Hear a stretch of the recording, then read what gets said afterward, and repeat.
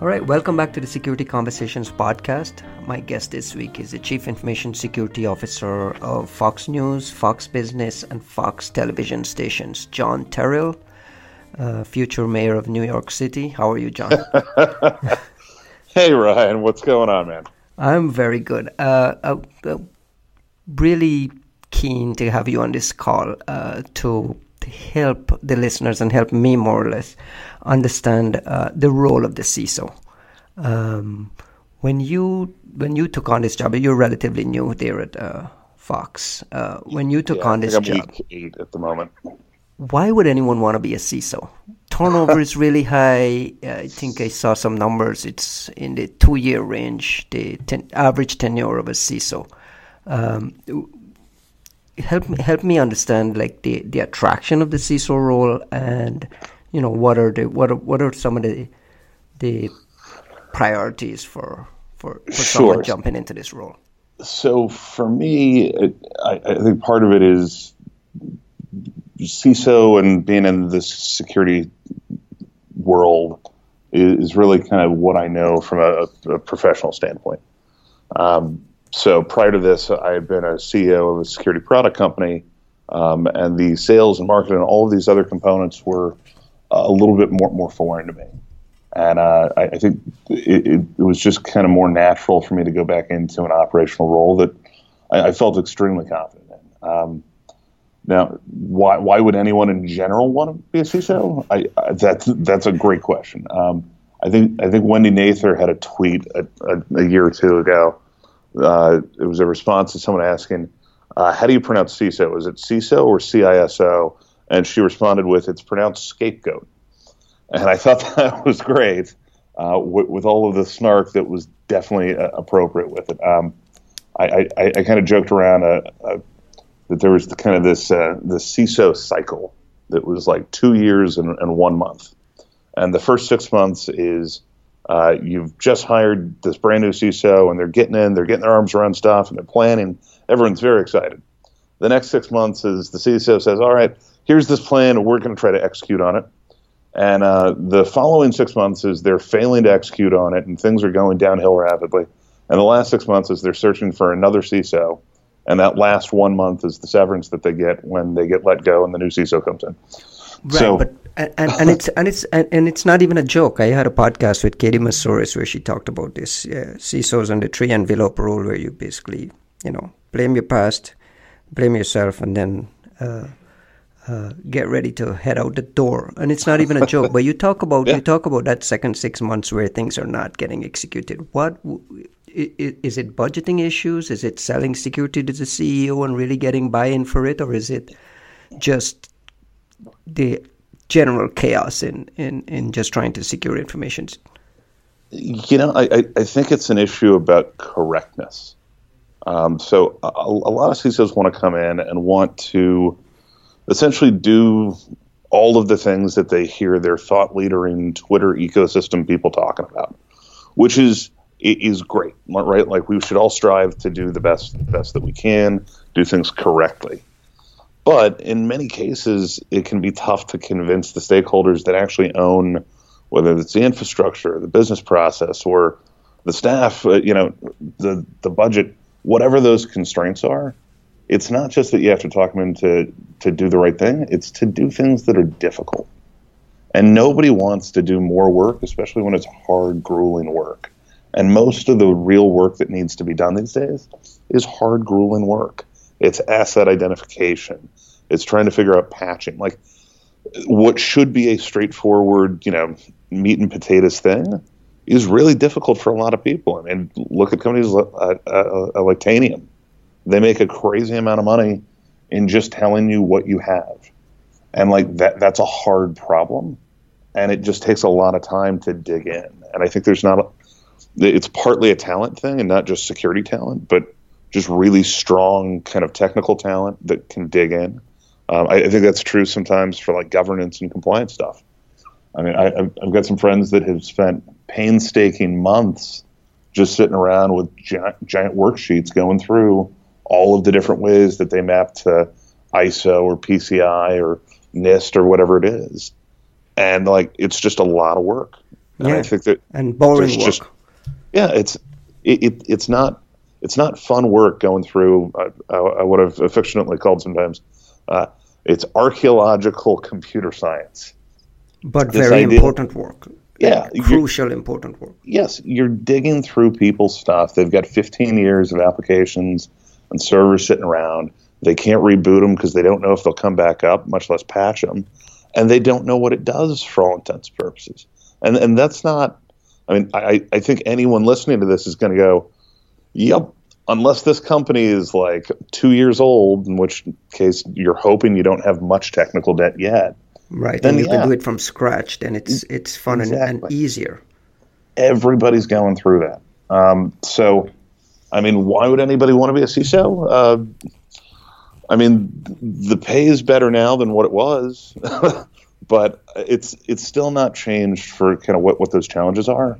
But it could also be a fun challenge. I could imagine a lot of people are intellectually stimulated by the opportunity to really get in somewhere new. It is, and one of the things that I kind of I got lucky and also kind of uniquely kind of situated was the week after I started with Fox, they announced the 21st Century Fox deal, and some of the things that I was talking with their CISO of 21CF and some of the different business leaders was about concepts around like BeyondCorp, and where we're in kind of a unique position is that, because of the Disney deal and because there's so much of these things that are changing here and the way that they're going to split out certain constituent companies, we actually get to take some big steps and kind of come at it fresh and say, if we were going to redesign our corporate network, what would that start to look like? So we're getting the chance to kind of start talking to people about, let's kind of forklift these things from these old environments into new ones that we can build from the ground up in kind of a secure by default way. And there's a lot of support for that because people admit, they're like, yeah, we've got technical debt. We've been around 22 years. We've been building technical debt because we've been keeping the business going, and you cut corners where you can, and eventually you go back and fix it. And it just happens that during a merger or like an acquisition is not a bad time to go through and do that. So you're also taking on that technical debt from the third party company, the extra company. Whenever there are mergers and acquisitions. That's true. Yeah, that's completely true. But fortunately, or unfortunately, which way you see it, the new Fox entity that'll have Fox News and Fox TV and all that is the one that I'm kind of building the future state for. Right. Which is a fresh, brand new company. So Disney gets to deal with, the existing stuff. We actually get a really kind of unique chance to rebuild this stuff from the ground up, which can be an exciting thing. Like it turns that role of a CISO into not just kind of a policy wonk that's sitting there trying to tell you why you're not allowed to go to the site, and more about building interesting things. How much is a CISO a policy wonk versus in the weeds, figuring out patch management, figuring out, protecting from phishing attacks and all the in the weeds stuff? Are you, not you specifically, but is the CISO expected to be in the weeds, tracking and managing all those things in addition to figuring out all the policy stuff? That's a great question, and one that there's no real good answer for, because I think very similar to kind of like how startup founders kind of have different like personalities, and that they can be kind of dynamic and different and have different skill sets. I think your CISOs can do that too. I think they're wildly different based on the person and based on like the organization. There's some folks that I've seen that are amazing at managing up and communicating, and that are not the best operational managers. Like, they don't manage the people on their team well or the career side. I've met some, though, that are fantastic people managers and that know how to run projects well and can coordinate, can do that, but they're not necessarily forward thinking. They're not kind of your security strategist. And there's no right or wrong to any way to structure that role. But I think you do need kind of two people to really be able to run an org well, because it's so hard to find somebody who's kind of visionary and communicating up and doing that well and managing the team and the day-to-day and the kind of execution. Right, so, and the CISO's biggest nightmare obviously is waking up in the morning or getting a call at night about a breach. A significant breach, not only involving company assets, but possibly involving customer data as well. And you want to have that insight into the in-the-weeds stuff so that at least you sleep a little more comfortably at night. But at the same time, like you said, it comes down to management styles, the right people around you, making sure you have all your teams in place, blocking and tackling, putting out all those fires, those daily fires of patching. How do you balance that? I think to a certain extent, you've got to take a step back. So many years ago, I was working at a stock exchange. People are going to find it on LinkedIn, but the gist of it is, the guy that I was working with there,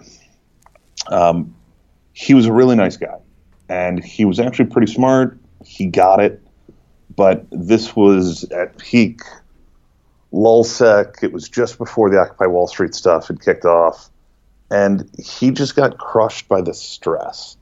It wasn't because he wasn't bright and didn't know what the thing to do was. It was that he made some broad promises. Well, he started himself on the wrong foot. He made these broad promises to executives saying, I'm going to protect you. I'm going to make sure you don't get hacked. And that's an unrealistic expectation, and it's one he put on himself in a time that he didn't necessarily have budget or buy-in or just even a team to execute on it, much less, even if he did, it's still a ridiculous statement. There are going to be breaches. You can make it more expensive for those people that are trying to attack you, but there's no guarantee you'll stop it, especially in the case of like a nation state, if you're not a military or intelligence organization. So, I mean, he started to crack under the pressure, and there would be minor incidents that blew up and would occupy an operations team's entire weekend or holiday because they're trying to search through the weeds for data that they're not recording. They don't have signal on. They know their alerts are bad. There were a bunch of things that were kind of no fault of their own for the mess that they walked into. But the stress is what ate them alive, because instead of going back to basics and trying to figure out, what are some baselines that we can work from? Like what are some good things that we can start with to just get a handle on things? Instead of doing that, they kind of jumped in and tried to have this tip of the spear advanced program and just got crushed with it.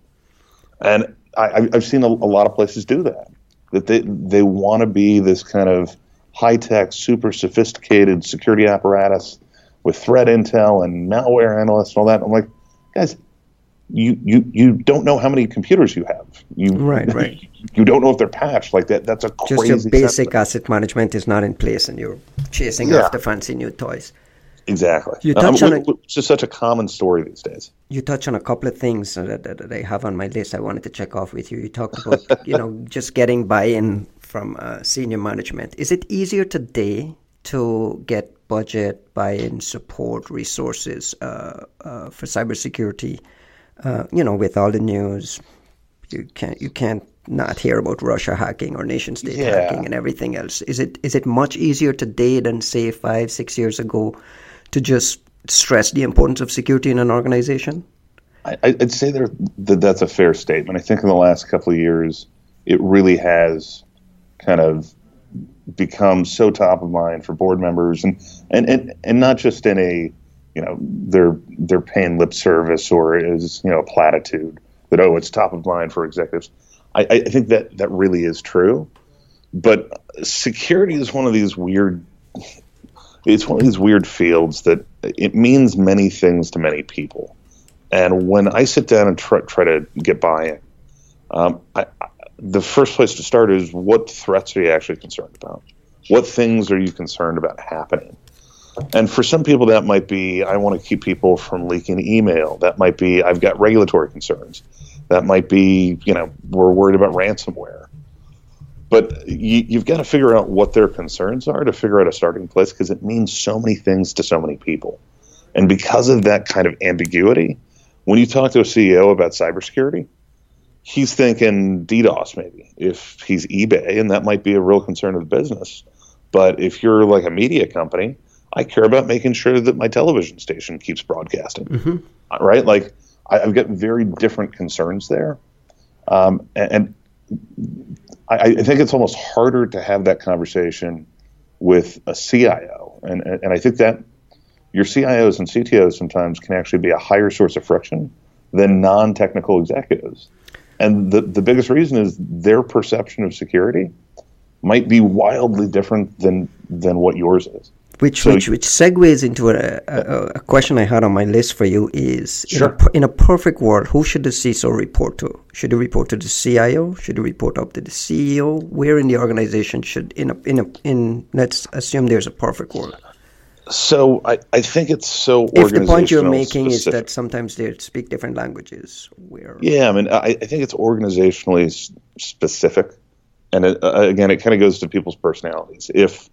If you're button heads with the CIO, you shouldn't be reporting to him. If the CIO is like the one technical person and it's been fully delegated security and he or she is on board with all the stuff that you're doing, I don't see any reason that you need to report to the CEO, because the accountability and what they're going to care about is going to be different. I've seen it where CISOs report to CFOs, CIOs, CTOs. I've seen them report to compliance and legal. There's no right or wrong place to put them, as long as they're actually empowered to do their job. And if their job is in conflict with their boss's job, that's when the problem starts. And that's where I think some of the more contentious areas to have that are reporting to a CIO. Just because their idea of security might be, our firewalls need to do X, and they're not as concerned about what's exposed to the public web or things that are dealing with like social media and what your exposure there might be. So it really does depend on specific organizations. But I've also seen a lot of CISOs that report to CIOs that do extremely well. But it's just so case by case specific. Yeah, there's an ongoing discussion in the industry about where in the org chart the CISO belongs. And like you said, it varies from industry to industry. And you ask this question to 10 people, you'll probably get 10 different answers. Yeah, I mean, the one thing, regardless of who they report to, is that they should always be in the executive conversations. That they might not need to report to the CEO, but when the CEO is giving a debrief to his reports, I think that the CISO should be present. Because the CISO should understand what the long-term strategic goals are, what the challenges for the business are, what things are impacting revenue, what things are impacting client acquisition, what things are impacting the operations and delivery of your product or service. Like that's stuff that if you don't report to the CEO, you might not get, but you don't necessarily have to report to him to find out that stuff. So if there's enough communication across the business about where the business is actually going, I think that's the thing that the CISO doesn't get enough exposure to probably is that conversation, to be able to figure out if you're trying to go after a new line of business or make an acquisition or all these things, there are preemptive things a CISO can be doing to try and help either protect that that information doesn't get out, that people aren't trying to front run it with a trade, that people aren't trying to, that a competitor doesn't find out. I mean, there's so many things that you can do if you're involved, and you can get involved early. Because I think if you're a CISO or you're a brand new security analyst, the worst thing that you can hear is that you're being brought in at the very last moment, right before it's going into production. Yeah, you're being set up to fail right there and then. Exactly. The earliest point that you can possibly get brought in is really on that executive, briefing. You mentioned nation state earlier. How closely do you pay attention to nation state campaigns, some of the threat intel some of the information coming out of threat intel vendors? And I ask specifically because you're managing security for a media house. Sure. I know one just that from my happens previous... to have the audience of one that happens to influence a lot of things. Absolutely. Yeah. And I know for a fact that media houses are under attack by a lot of these external nation-state campaigns. How do you view the threat model of your organization versus another place where you might have played this role? And the other question is, I hear a lot of people saying, I don't really pay attention or care about nation-state attacks because I'm not a target. I'm not in that segment that they target. But then we get, issues of collateral damage. We just saw what happened with Maersk and some other places that went down from a ransomware attack. So how do you balance, I'm not really a target, but... To start off, for any of your listeners, we don't currently, nor do we have any plans to do anything with Bitcoin. We hold no Bitcoin, so we're just not in a position to pay for it. So, all right. So, what are we worried about with nation states? The reality is, all right. So let me take a step back here, because a thing that I found that was fascinating was when I started to dig in to a media company and what their concerns are. It was very different than, say, financial services. So financial services is highly regulated. You've got confidential information, and at the end of the day, you even have money, right? And there's a bunch of rules in place that you have to follow. There's access to Swift servers. There's access to moving money and changing account balances, and there's so many things on a compliance level that it can be overwhelming sometimes. But that's a very different thing where we've got an obligation to kind of protect that stuff and keep it secret, right? So I'm supposed to have confidentiality and integrity and all the classic stuff there. Mm-hmm. The media side is really more about availability. It's about it's not that I really have an obligation to protect data, and I do. Don't get me wrong. Our HR data is stuff we don't want getting out. There's confidential documents and there's confidential emails. I mean, there is stuff that could be bad, but at the end of the day, as long as we can keep broadcasting, we're still getting paid. Right. Your priority is availability. Exactly. For our newsroom, there could be a confidential source for some big story. That's a thing that we want to protect. But at the end of the day, our biggest number one concern is make sure that broadcast stays up, that we're still able to deliver the content that we're contractually obligated to send people, so that they can keep billing for the ads that keep the place running. I mean, that's kind of the brass tacks of it is, I'm not as concerned if I can't go on to the corporate intranet. I'm not as concerned if I can't get the email today, because as long as we can still broadcast, we're still a viable business. And that's really kind of the biggest difference that I'd say for kind of the media and broadcast world. Mm-hmm. Now, that changes inside of 21st Century Fox in some of the other business divisions. So, for instance, one of our production studios for films, they actually have a different concern. Oh, absolutely. There's all kinds of supply chain risks and intellectual property being sent to partners globally, and you're relying on them to secure it. And that's exactly right. They want to be able to distribute their content when and how that they need to, because that's how they control their revenue sources. Their kind of obligation to disclose isn't there in the same way that a news or traditional broadcast firm is. And there's just some very clear distinctions there that I think you can take a step back and go, all right, it's not the end of the world. Maybe the website's down for something, maybe this is an issue, but it's not the thing that's going to keep you up at night. If a thing that would keep me up at night would be ransomware for a broadcast network targeting a bunch of IoT. Right. That's literally a thing. Affects availability. Exactly. exactly.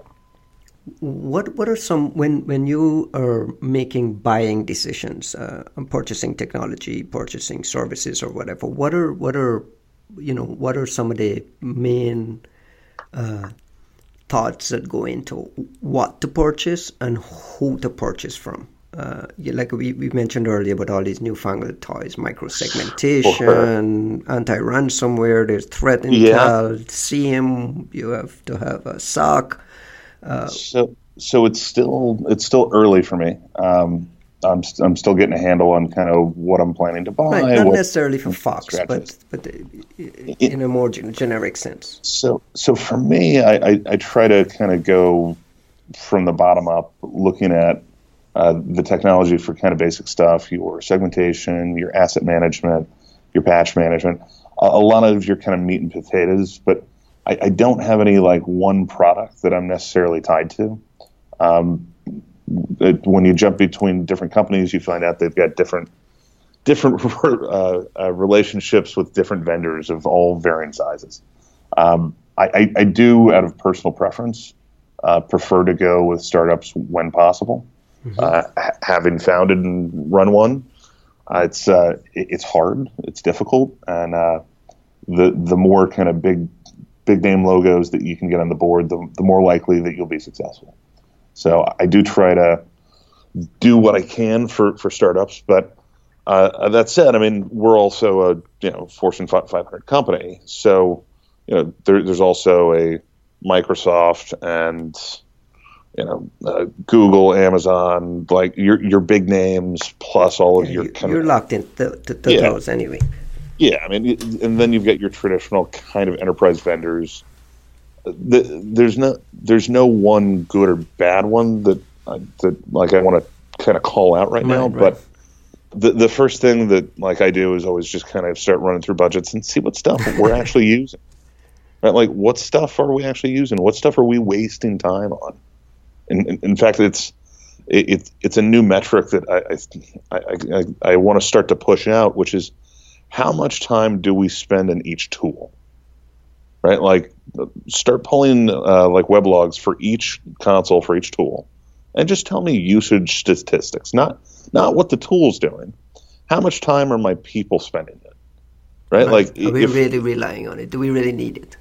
Exactly. Are we spending 80% of our time doing like incident response, like investigations? Are we spending half of our time looking at a Palo Alto console? Like, what stuff are you spending most of your time in?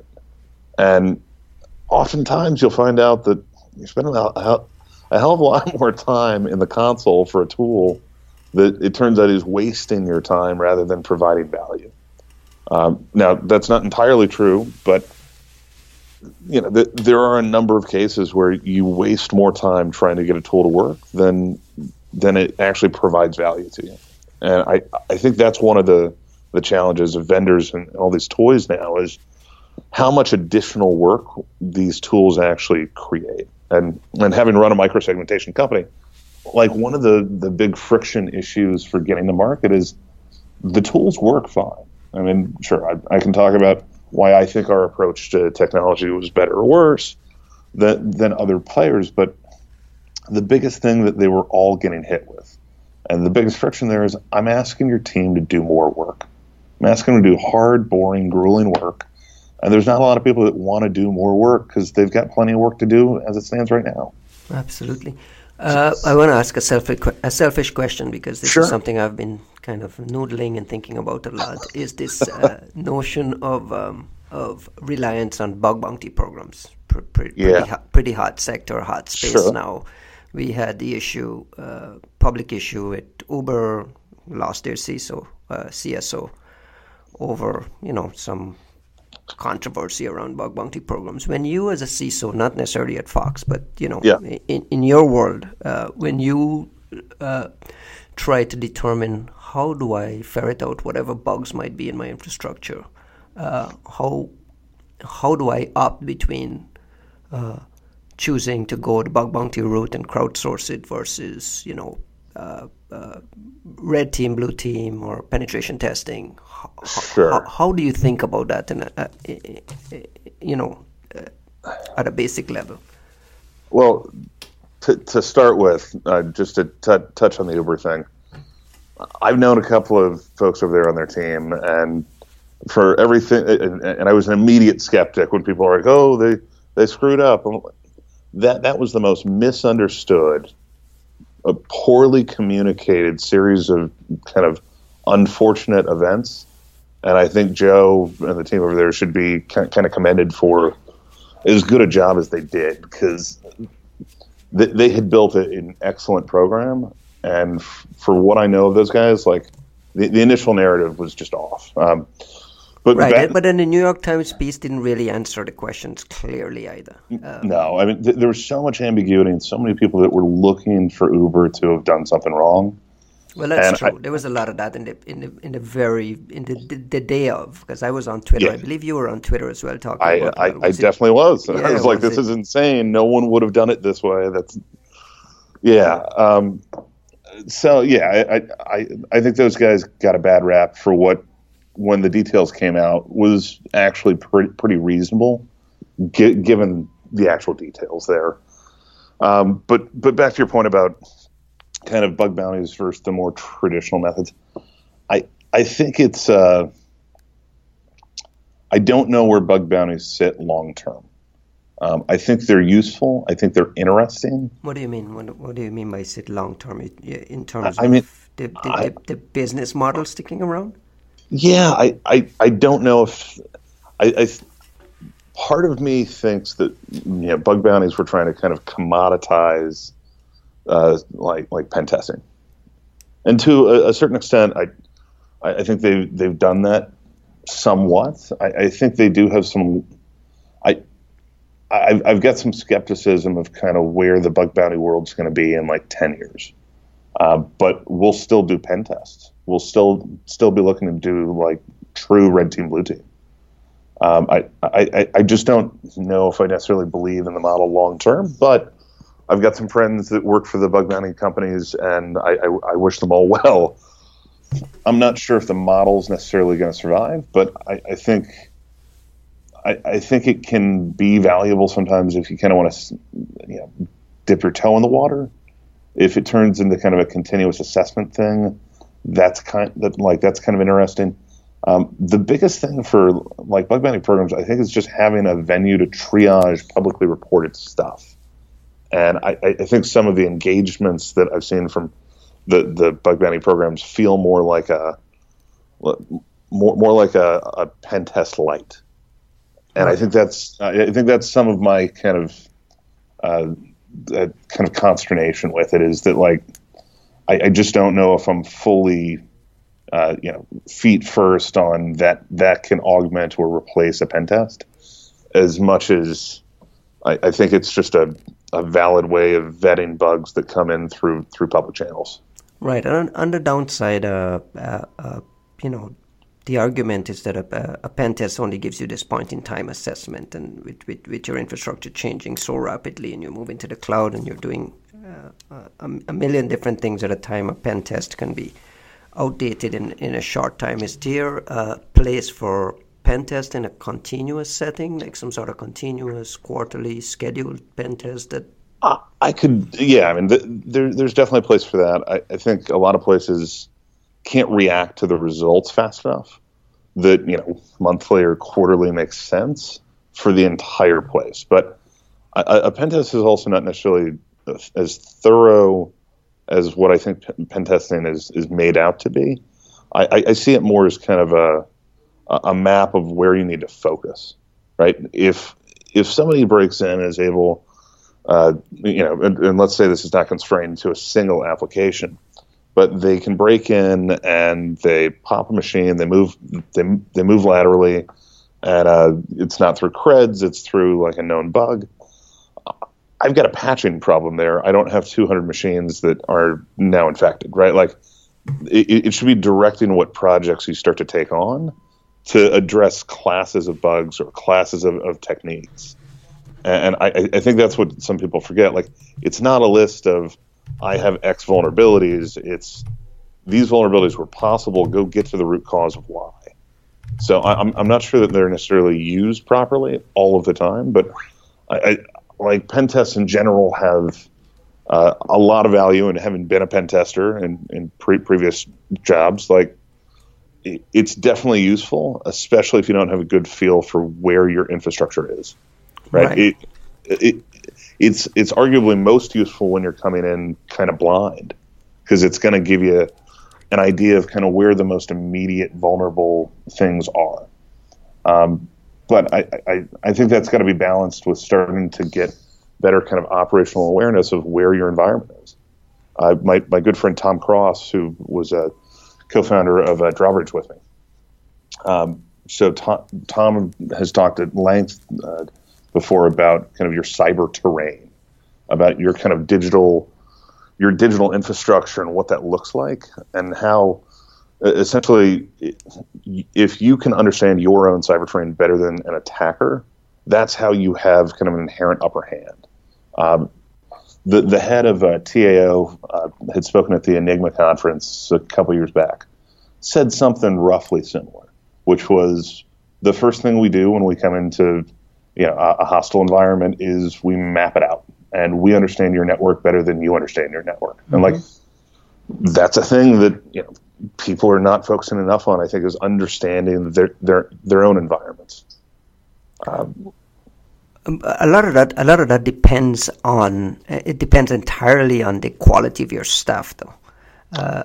Absolutely. And absolutely. I want to dig in a little bit, and I know we're running out of time. I don't want to go over what we slotted in, but how do you make sure you have the right people in place and you're attracting the right skills and talent in a segment that has a massive talent shortage? Everyone is competing for the same set of folks, and startups are appearing everywhere. Security is top of mind, front burner thing. How do you... I can't imagine trying to figure out staffing a security organization in this environment where there just isn't enough quality talent. Yeah. I can say, first and foremost, people are paying through the nose for it.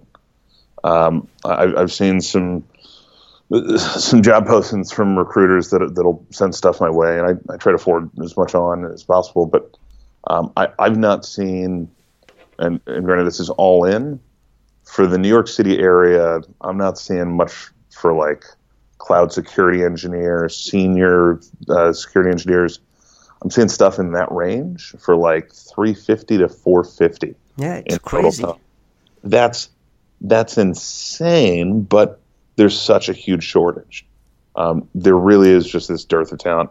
And I'll kind of follow it up to say, if I knew how to hire and cultivate and develop talent, and be able to staff out an org, and I had a repeatable process for that, you wouldn't be a CISO. I would not be a CISO. I'd be running a pruning program. Absolutely. Because I'd make a hell of a lot more money doing that. Is there value in looking in non-traditional places, though, for talent? That it might not necessarily be someone with cybersecurity background, but they might have background in a certain area. And I think there's a ton of it. I think the API-ification of sorts. This thing where like everything's got an API to it, especially in the more like very kind of aggressively technical shops like the Microsofts and the Amazons of the world, and some of the bigger startups like the Ubers and Duo and stuff like that. These guys on their security teams actually have like development staff, and I think those can be kind of force multipliers in certain cases for how you can kind of rapidly correlate data, start to push out some instant response kind of actions. Like there's stuff that your tools are going to fall short on, and I think that those developers can really kind of accelerate what your kind of analysts are doing. And the more and more that we kind of have this talent shortage, I think the more and more you're going to see more people start to automate as much of that as possible, right? If they can triage and cut down just the number of alerts, or try to automate, some portion of the process. Right. Stop relying on manpowers. Well, so I was just watching a talk from Blue Hat, where they talked about doing incident response at scale, and some of the biggest things that they took on were really the automation and like triage of malware and just these processes that took an individual person like an hour, they would do at scale for every single alert that they've ever seen, and they would get that down where they've cut an hour down to like 5 minutes. This is the Blue Hat Israel talk. I think it's whatever came out in the last couple weeks. I think that it was Blue Hat Israel. Yeah. Yeah. I think the guys were talking about automating a lot of the alerting coming out of Azure. Yeah. It's the incident response at scale talk. I thought they did some fascinating stuff with it.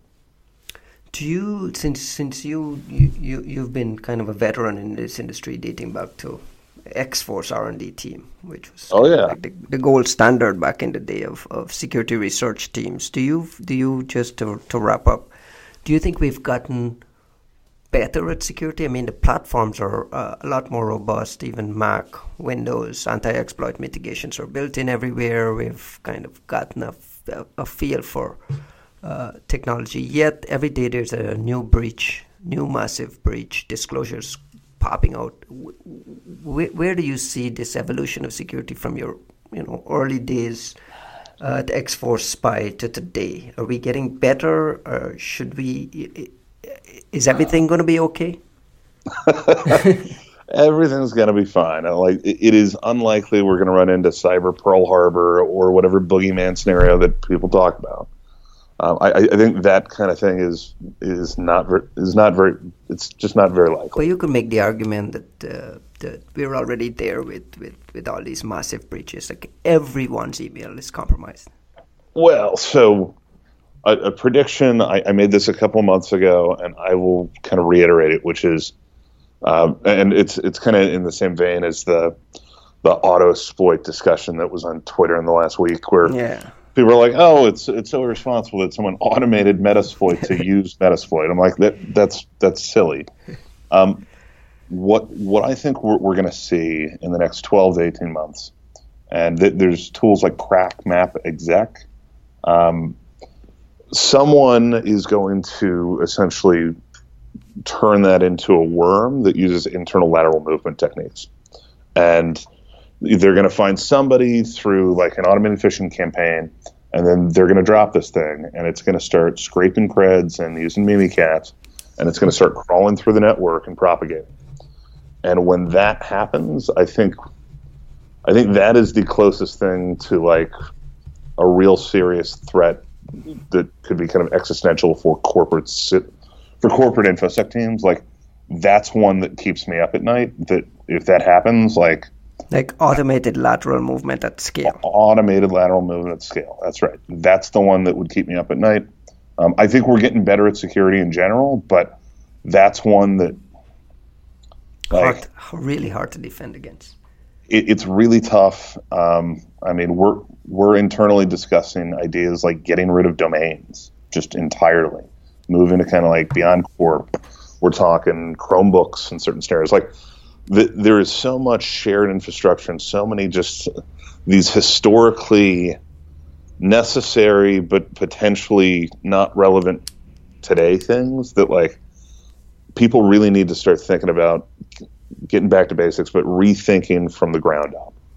Because if that happens, that's going to be a new era. Those are going to be loud cyber weapons. I think what the shock and awe campaign in Afghanistan, I think is a military term for rapid dominance. Like that's what that's going to be, is like military rapid dominance in a cyber world. Mm-hmm. And it's like that would be the thing that I think would shift a conversation, because it's not just going to be, did you patch? Right. The same thing that shifted the conversation for Microsoft with the Warm Euro back in the exactly when you had Code Red and NIMDA and all that stuff. Yeah. Yeah. Dave Litchfield has predicted Oracle Worm as kind of his digital Pearl Harbor. We haven't seen it yet, so I'm writing down this prediction. You said in 18 months? I'd say within 18 months. Like the distance. Do you think it's already happening at a smaller level? I mean, people doing pen tests and like red teaming are doing exactly that. They've just not automated hey, once I figure out I can log into the box, throw the tool onto the box and do it again. Like that stuff is just not happening, at least from what I've seen in the wild. Now, I'm sure there are some internal pen test teams that have automated certain parts of that. Mm-hmm. That is going to be a thing. And the distance for where these tools are to where they could be, talking to Empire and Bloodhound and all that stuff together, the distance there is somebody who can do some Python scripting and who can just figure out some logic of how they want to propagate. Right. And the reality of that is that's an easy thing to do. And that's going to force people to have to do the really tough jobs of going back and re-examining their segmentation strategies, going back and looking at least privileged and figuring out that, having a hotel desk inside of an office, and the expression a hotel desk is seating is expensive. And for those of us in New York and San Francisco, we know that. So maybe you don't have, maybe that's not your computer because you're only there a couple days a week. Other people can sit down and use it. That's pretty common. A lot of places are moving to laptops and everybody gets a laptop, so that's not as big of a concern. But there are real problems that are going to come up there. And I think that's it. If we see something wormified to that degree, it's going to shift conversations from, hey, what's our vulnerability management strategy, to we have to rethink our network and rethink the infrastructure for our company. And that's a very big conversation, and that's a very expensive conversation to have. And a lot of places are not going to have the tolerance for it. Right. All right, John, let's leave it there. All right. Thank you very much for your time. Best of luck on the new gig. And thank you, Ren. I hope I'll see you at RSA or somewhere we can continue this over a beer. I should be out there. Worst case, we should do a follow-up one in 18 months, regardless if I'm right or wrong. Got it. I'm putting it on the calendar. Thanks a lot, John. All right, perfect. Thanks, Ryan.